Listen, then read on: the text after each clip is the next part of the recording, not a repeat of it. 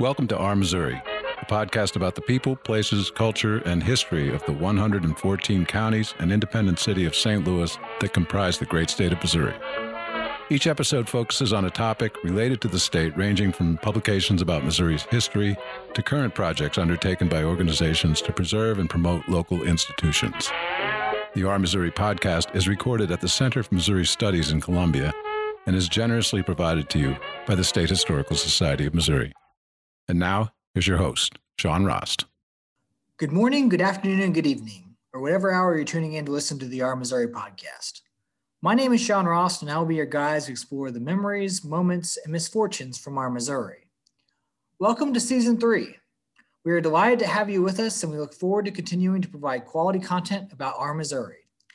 Today's episode serves as not only the opening of Season 3, but also to the start of a multi-part series on border wars. We will spend the first part of Season 3 exploring the conflicts that define Missouri's borders and boundaries, as well as the state's role in the Civil War and its aftermath. Our guest today is Amy Laurel Fluker.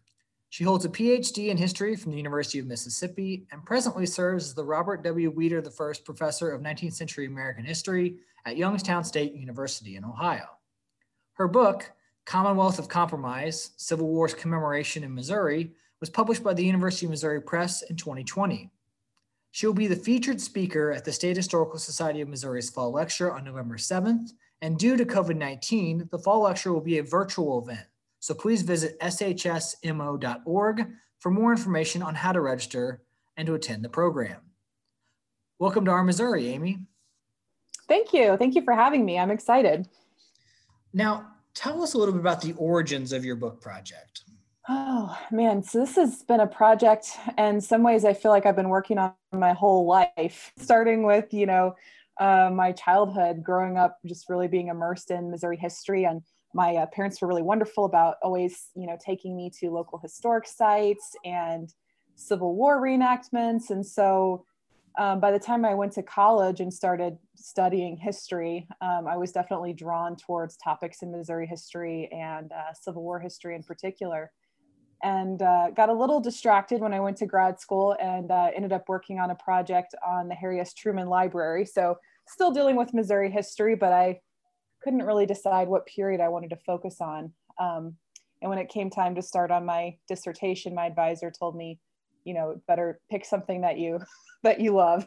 And Civil War history in Missouri was always something I came back to. So I guess that's really the concrete origins of this project was in my work for my dissertation as a PhD student at the University of Mississippi. And when I finished that project, I felt like,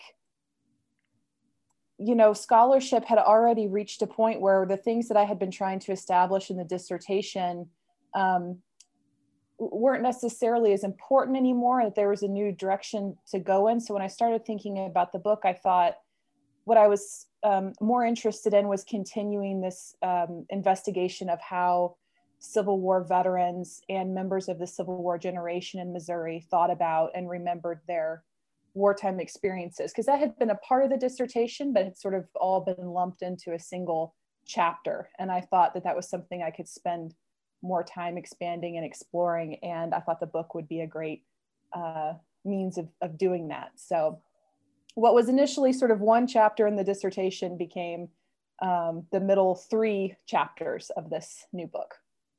Okay. Now, in a book project, and in a dissertation, you're consulting a lot of archives and a lot of materials to kind of get through that.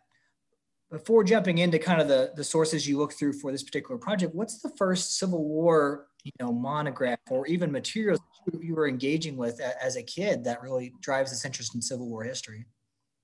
That's a great question. I know one of the books I've had for the longest time, and it's still on my bookshelf in my office today, is a little volume on Jesse James. And I'm pretty sure it was written by Bob Dyer, who was, sort of a local historian and folk artist from the Boonville area, and grew up listening to the music that he produced and folk songs, Missouri history. And somehow I got a hold of a little volume that he contributed to on Jesse James. And that's what I've had for as long as I can remember. In grad school, though, I think what reignited my interest in Missouri's history, I was assigned a book called Inside War by Michael Fellman that deals with the guerrilla conflict. And he was one of the first professional historians to take Missouri seriously as a theater of the Civil War and to take the guerrilla conflict seriously. And as much as I enjoyed reading his book, I felt like as a Missourian, I had a very different reaction to the subject than he did. Not that he was wrong, but I felt like he was missing parts of the story that didn't gel with my sort of lived experiences of having grown up in the state. And so that, again, that sort of reawakened that childhood interest. Okay.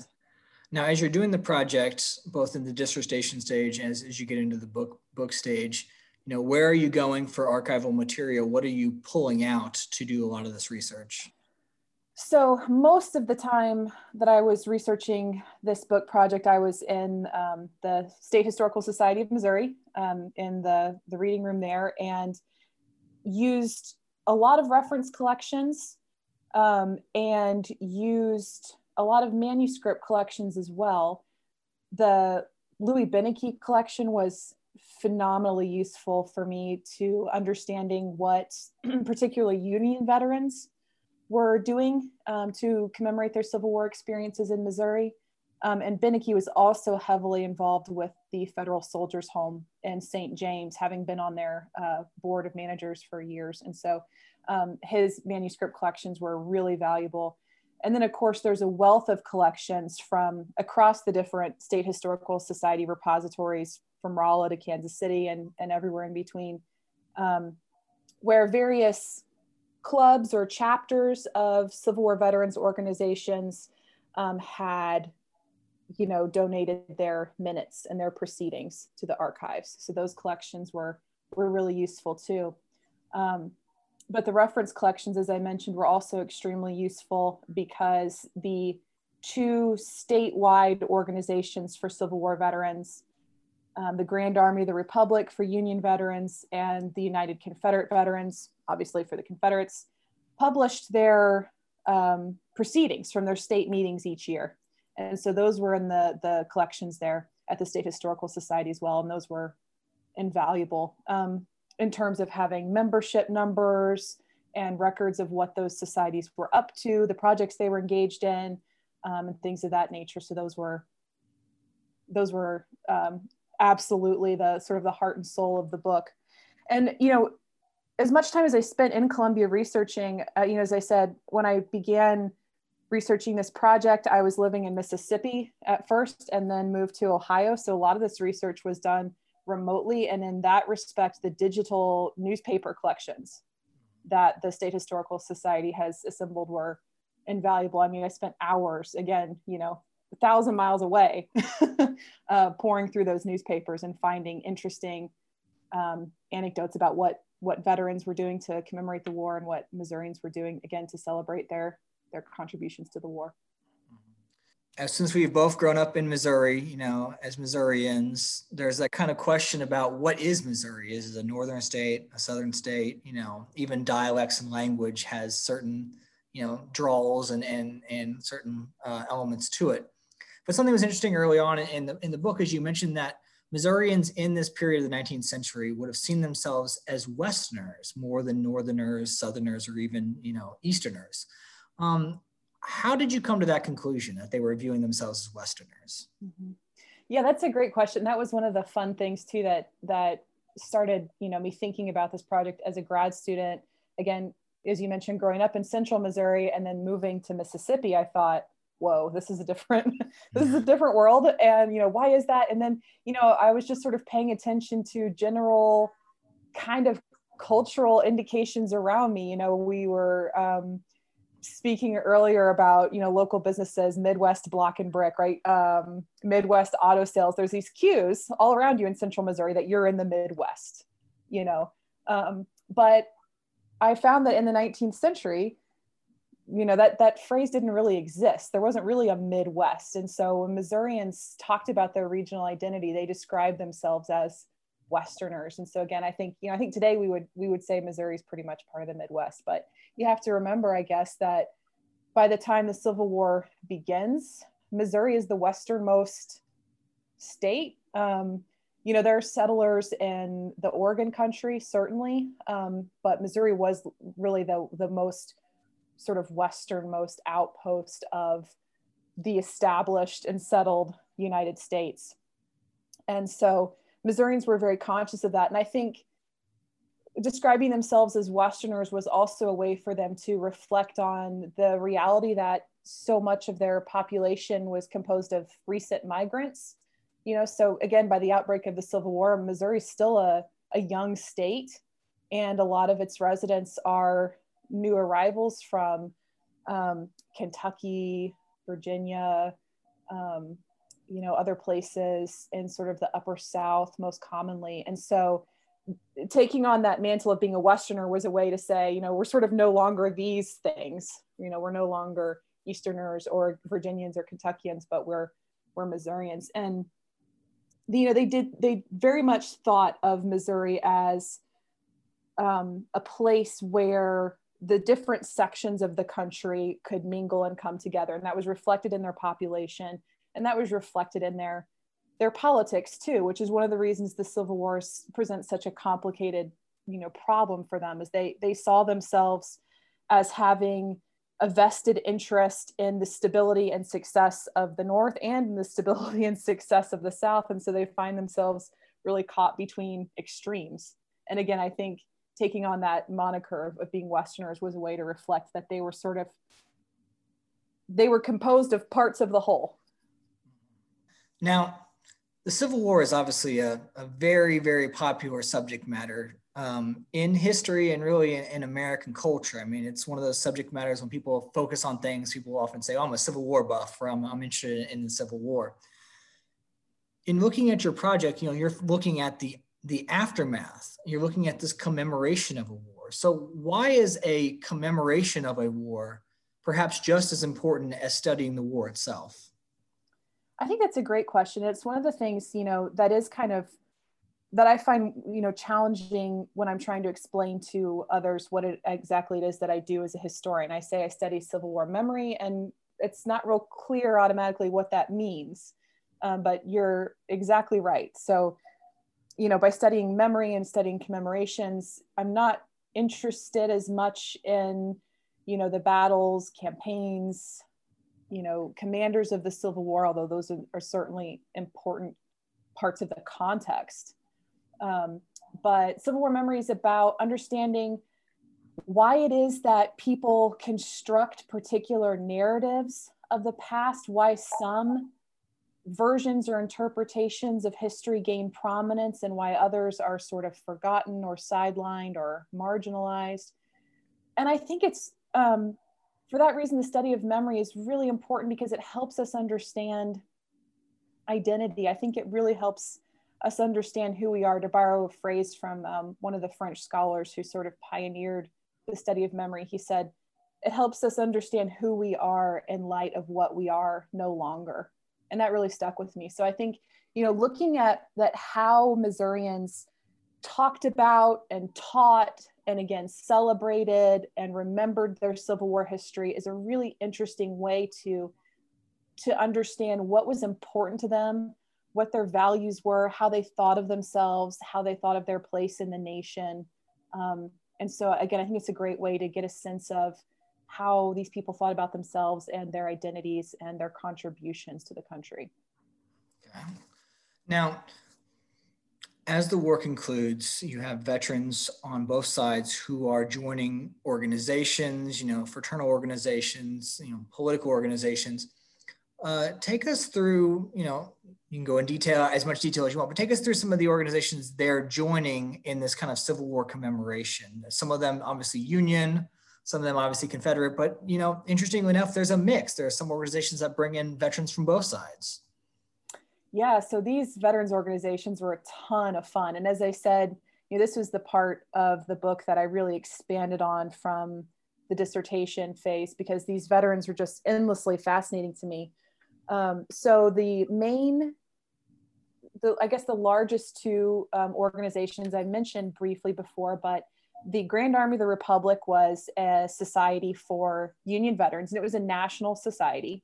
And it had a Missouri organization that was called the Department of Missouri.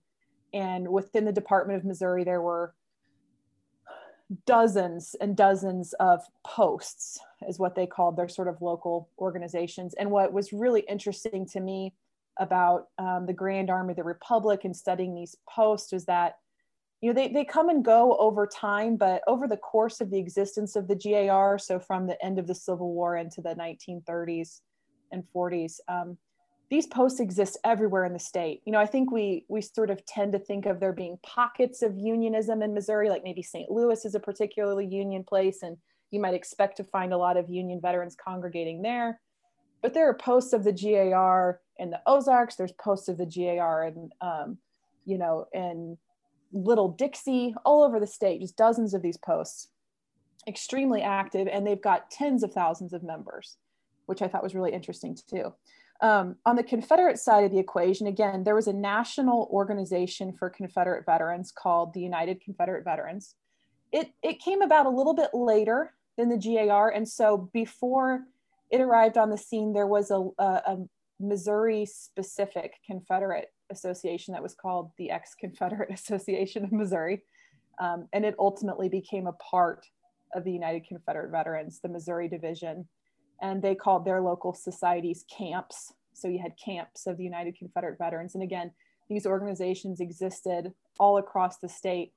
But what surprised me, again, as I was delving into this research, was how many more Union veterans there were. You know, the membership of the GAR totally overwhelmed the numbers that the Confederates had. And that surprised me. Again, I think the popular perception of Missouri is as a state with a lot of Confederate sentiment, but that certainly wasn't reflected in terms of the membership numbers of these societies.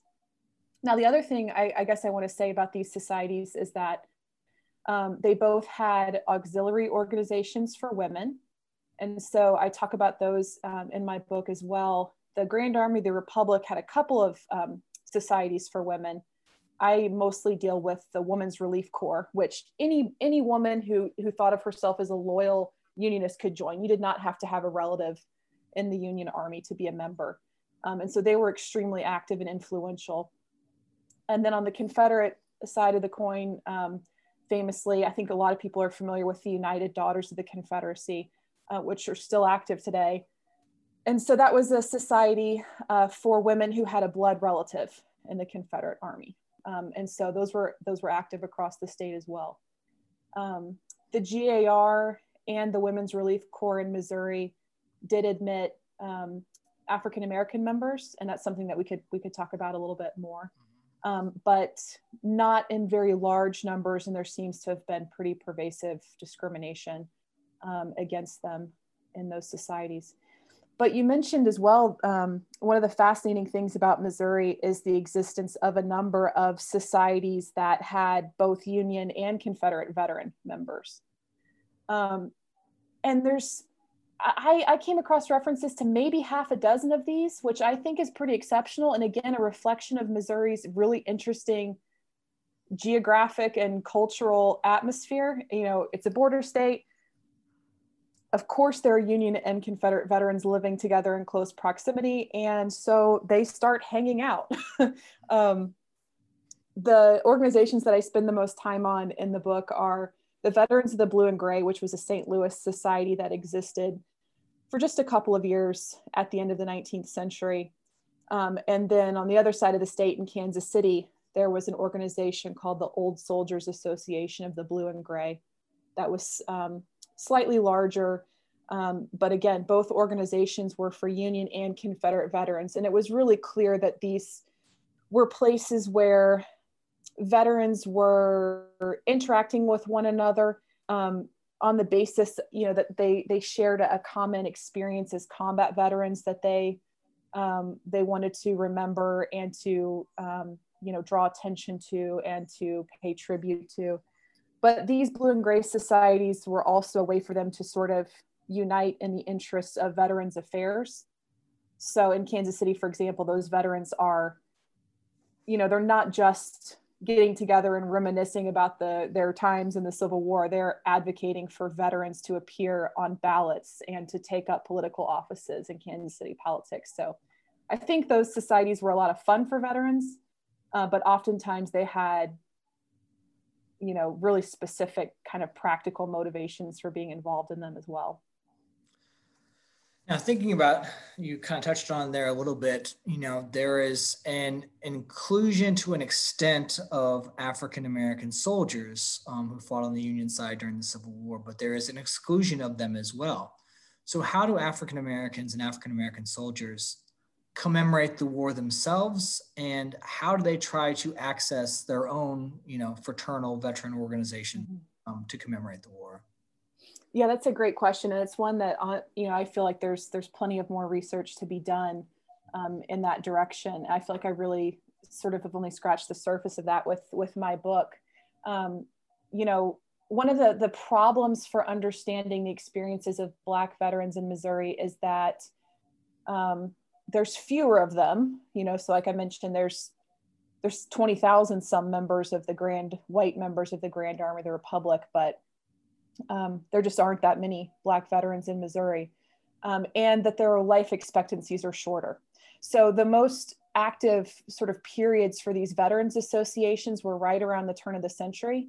And by that point, again, there are fewer African-American veterans in the area to begin with, and their mortality rates are higher. So they're not as able to, I think, engage in some of these commemorations for that reason. But as you suggested, there's also obvious evidence of discrimination. I only found, in reading through decades of the proceedings of the Missouri Grand Army of the Republic, I only found a couple of instances where the presence of Black veterans was openly spoken about.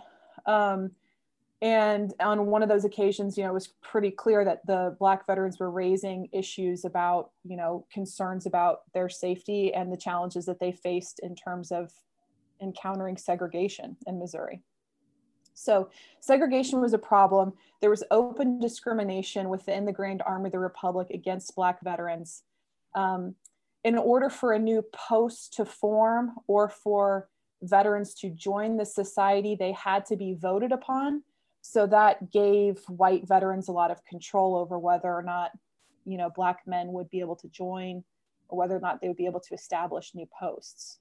And this was a problem, I should say, not just in Missouri, but across the GAR, so much so that in 1887, in their national meeting, it was a point of contention where Black veterans gathered and said, we can't even form posts because we're being stonewalled effectively by white veterans. So it was certainly a larger problem, but also a pronounced problem in Missouri. So, of course, Black communities and Black veterans are going to look for other avenues for commemorating their Civil War experiences. And certainly the most remarkable thing I think that Black veterans in Missouri do is use their history of service in the Civil War to press for access to the vote and for equal access to education. Black veterans in St. Louis organized to, press the state government for suffrage. They're not successful in doing that until the passage of the 15th Amendment, but they're certainly making the case that, we fought and bled for this country and for the state, and we deserve equal access to the vote, especially, they said, if you're going to give it to ex-Confederates, we have every bit as much a right to participate as those men do. But again, I think their most remarkable success comes through their fight for education. So Black Missourians who served in the Union Army, many of them end up in Texas towards the end of the war, and their duties at the conclusion of the war are relatively light. And so they've got time, and they devote that time to education. And so when they are mustered out, they want an opportunity to continue that education back home. And so they start raising money to construct a school for Black Missourians. And of course, the result of their effort is Lincoln University in Jefferson City, which is astonishing to me. It's the only the only institution of higher learning in the country established by veterans, Civil War veterans, and it was established by Black veterans. And so I think that was a very direct way that these Black Missourians communicated, we're going to make the outcome of the war matter and use that to channel positive direction for our future in this state in terms of getting equal access to education. The gains of the war are going to be channeled directly into progress for Black Missourians as a whole.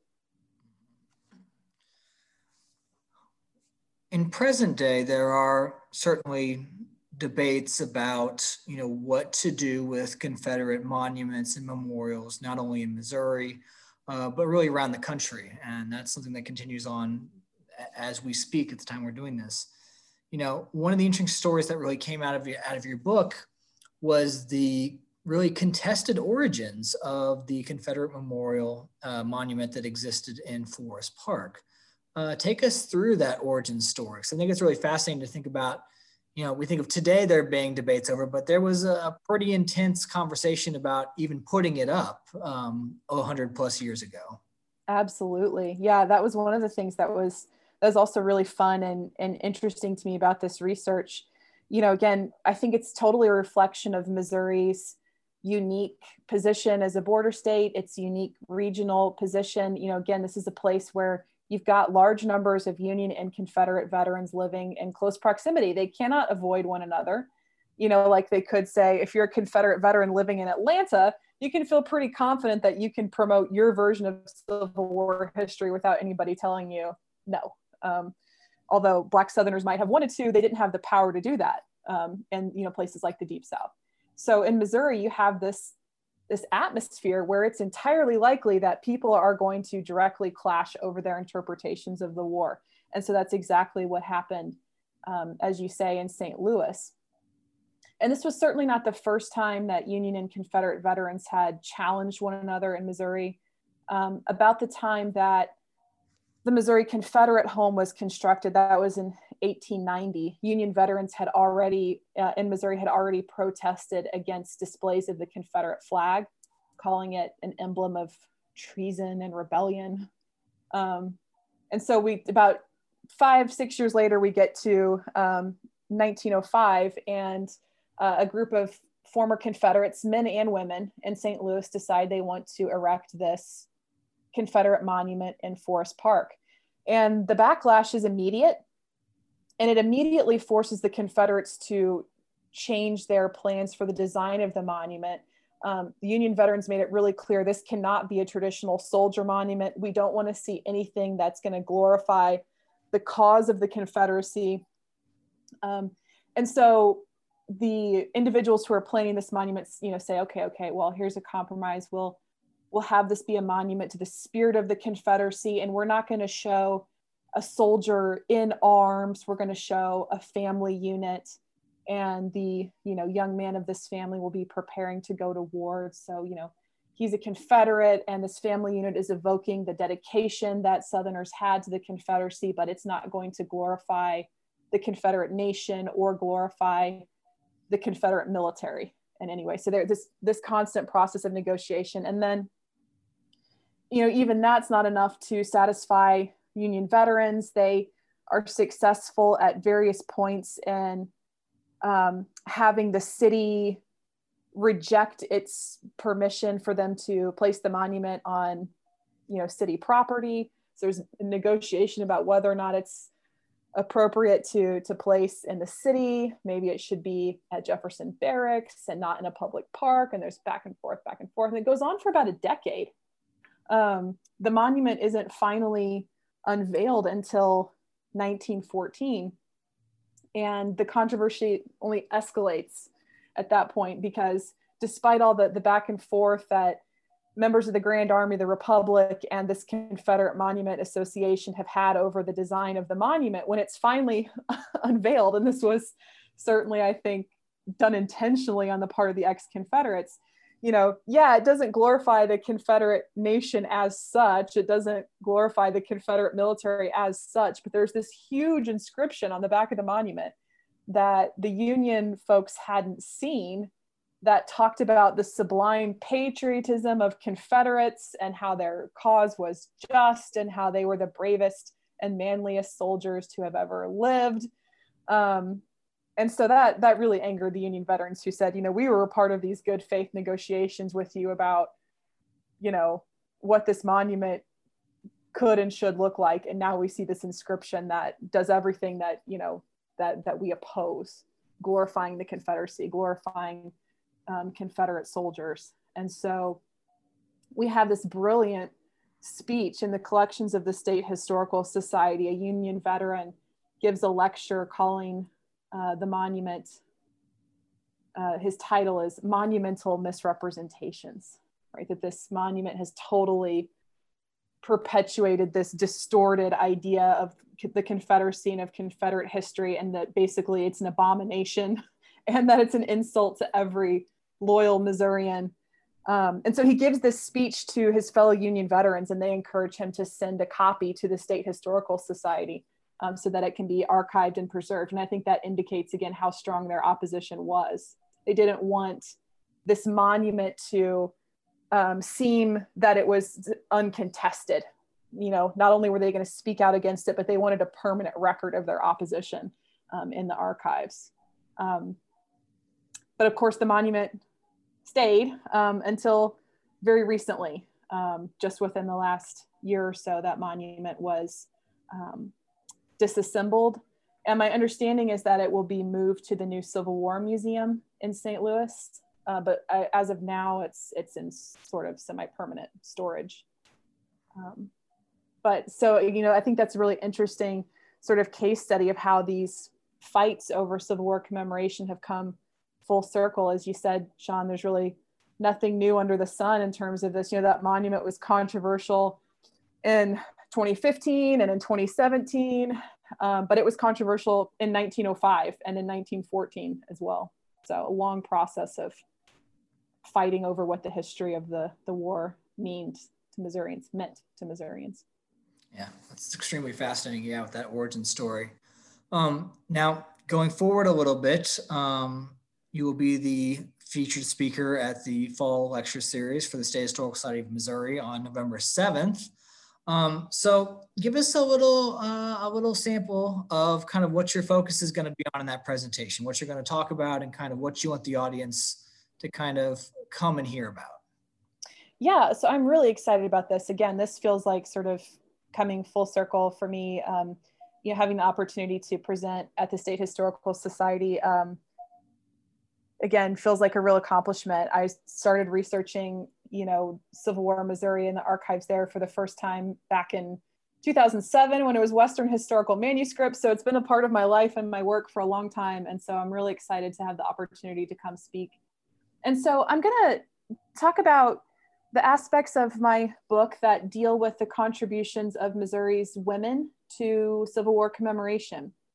I think because I found the veterans so fascinating and because they were so active and engaged, when I've talked about this work, I've tended to focus on these men. And I want to be sure I'm calling attention to the contributions of Missouri's women to Civil War commemoration because they were incredibly influential. So I'm going to talk about the women who were involved in the Union organization, the Women's Relief Corps, also in the United Daughters of the Confederacy. And what much of this talk will focus on will be the efforts of these women to construct veterans' homes in Missouri. So again, one of the really unique things about Missouri, alongside having these blue and gray veterans societies, Missouri is the first state in the country to fund homes for both Union and Confederate veterans. And neither of those homes would have been constructed without the monumental efforts of Missouri's women to make them a reality. And in undertaking those efforts, these women, not only were preserving Civil War history and calling attention to the sacrifices of men and of veterans, but by organizing and funding these homes, they were also laying the foundations for public welfare initiatives in Missouri, which have transformed, the relationship of Missourians to their state government. So I think it has an importance and a an effect that transcends the Civil War period and transcends Civil War commemoration, and again, really affects the way that we interact with our state, particularly our state government to this day. All right. Well, thank you very much for joining me today, Amy. Thanks so much for having me. It was a pleasure. Thank you for listening to the Our Missouri podcast. If you would like to learn more about the podcast, including past and future episodes, information about guests, and upcoming events, please visit our website at shsmo.org/our-Missouri.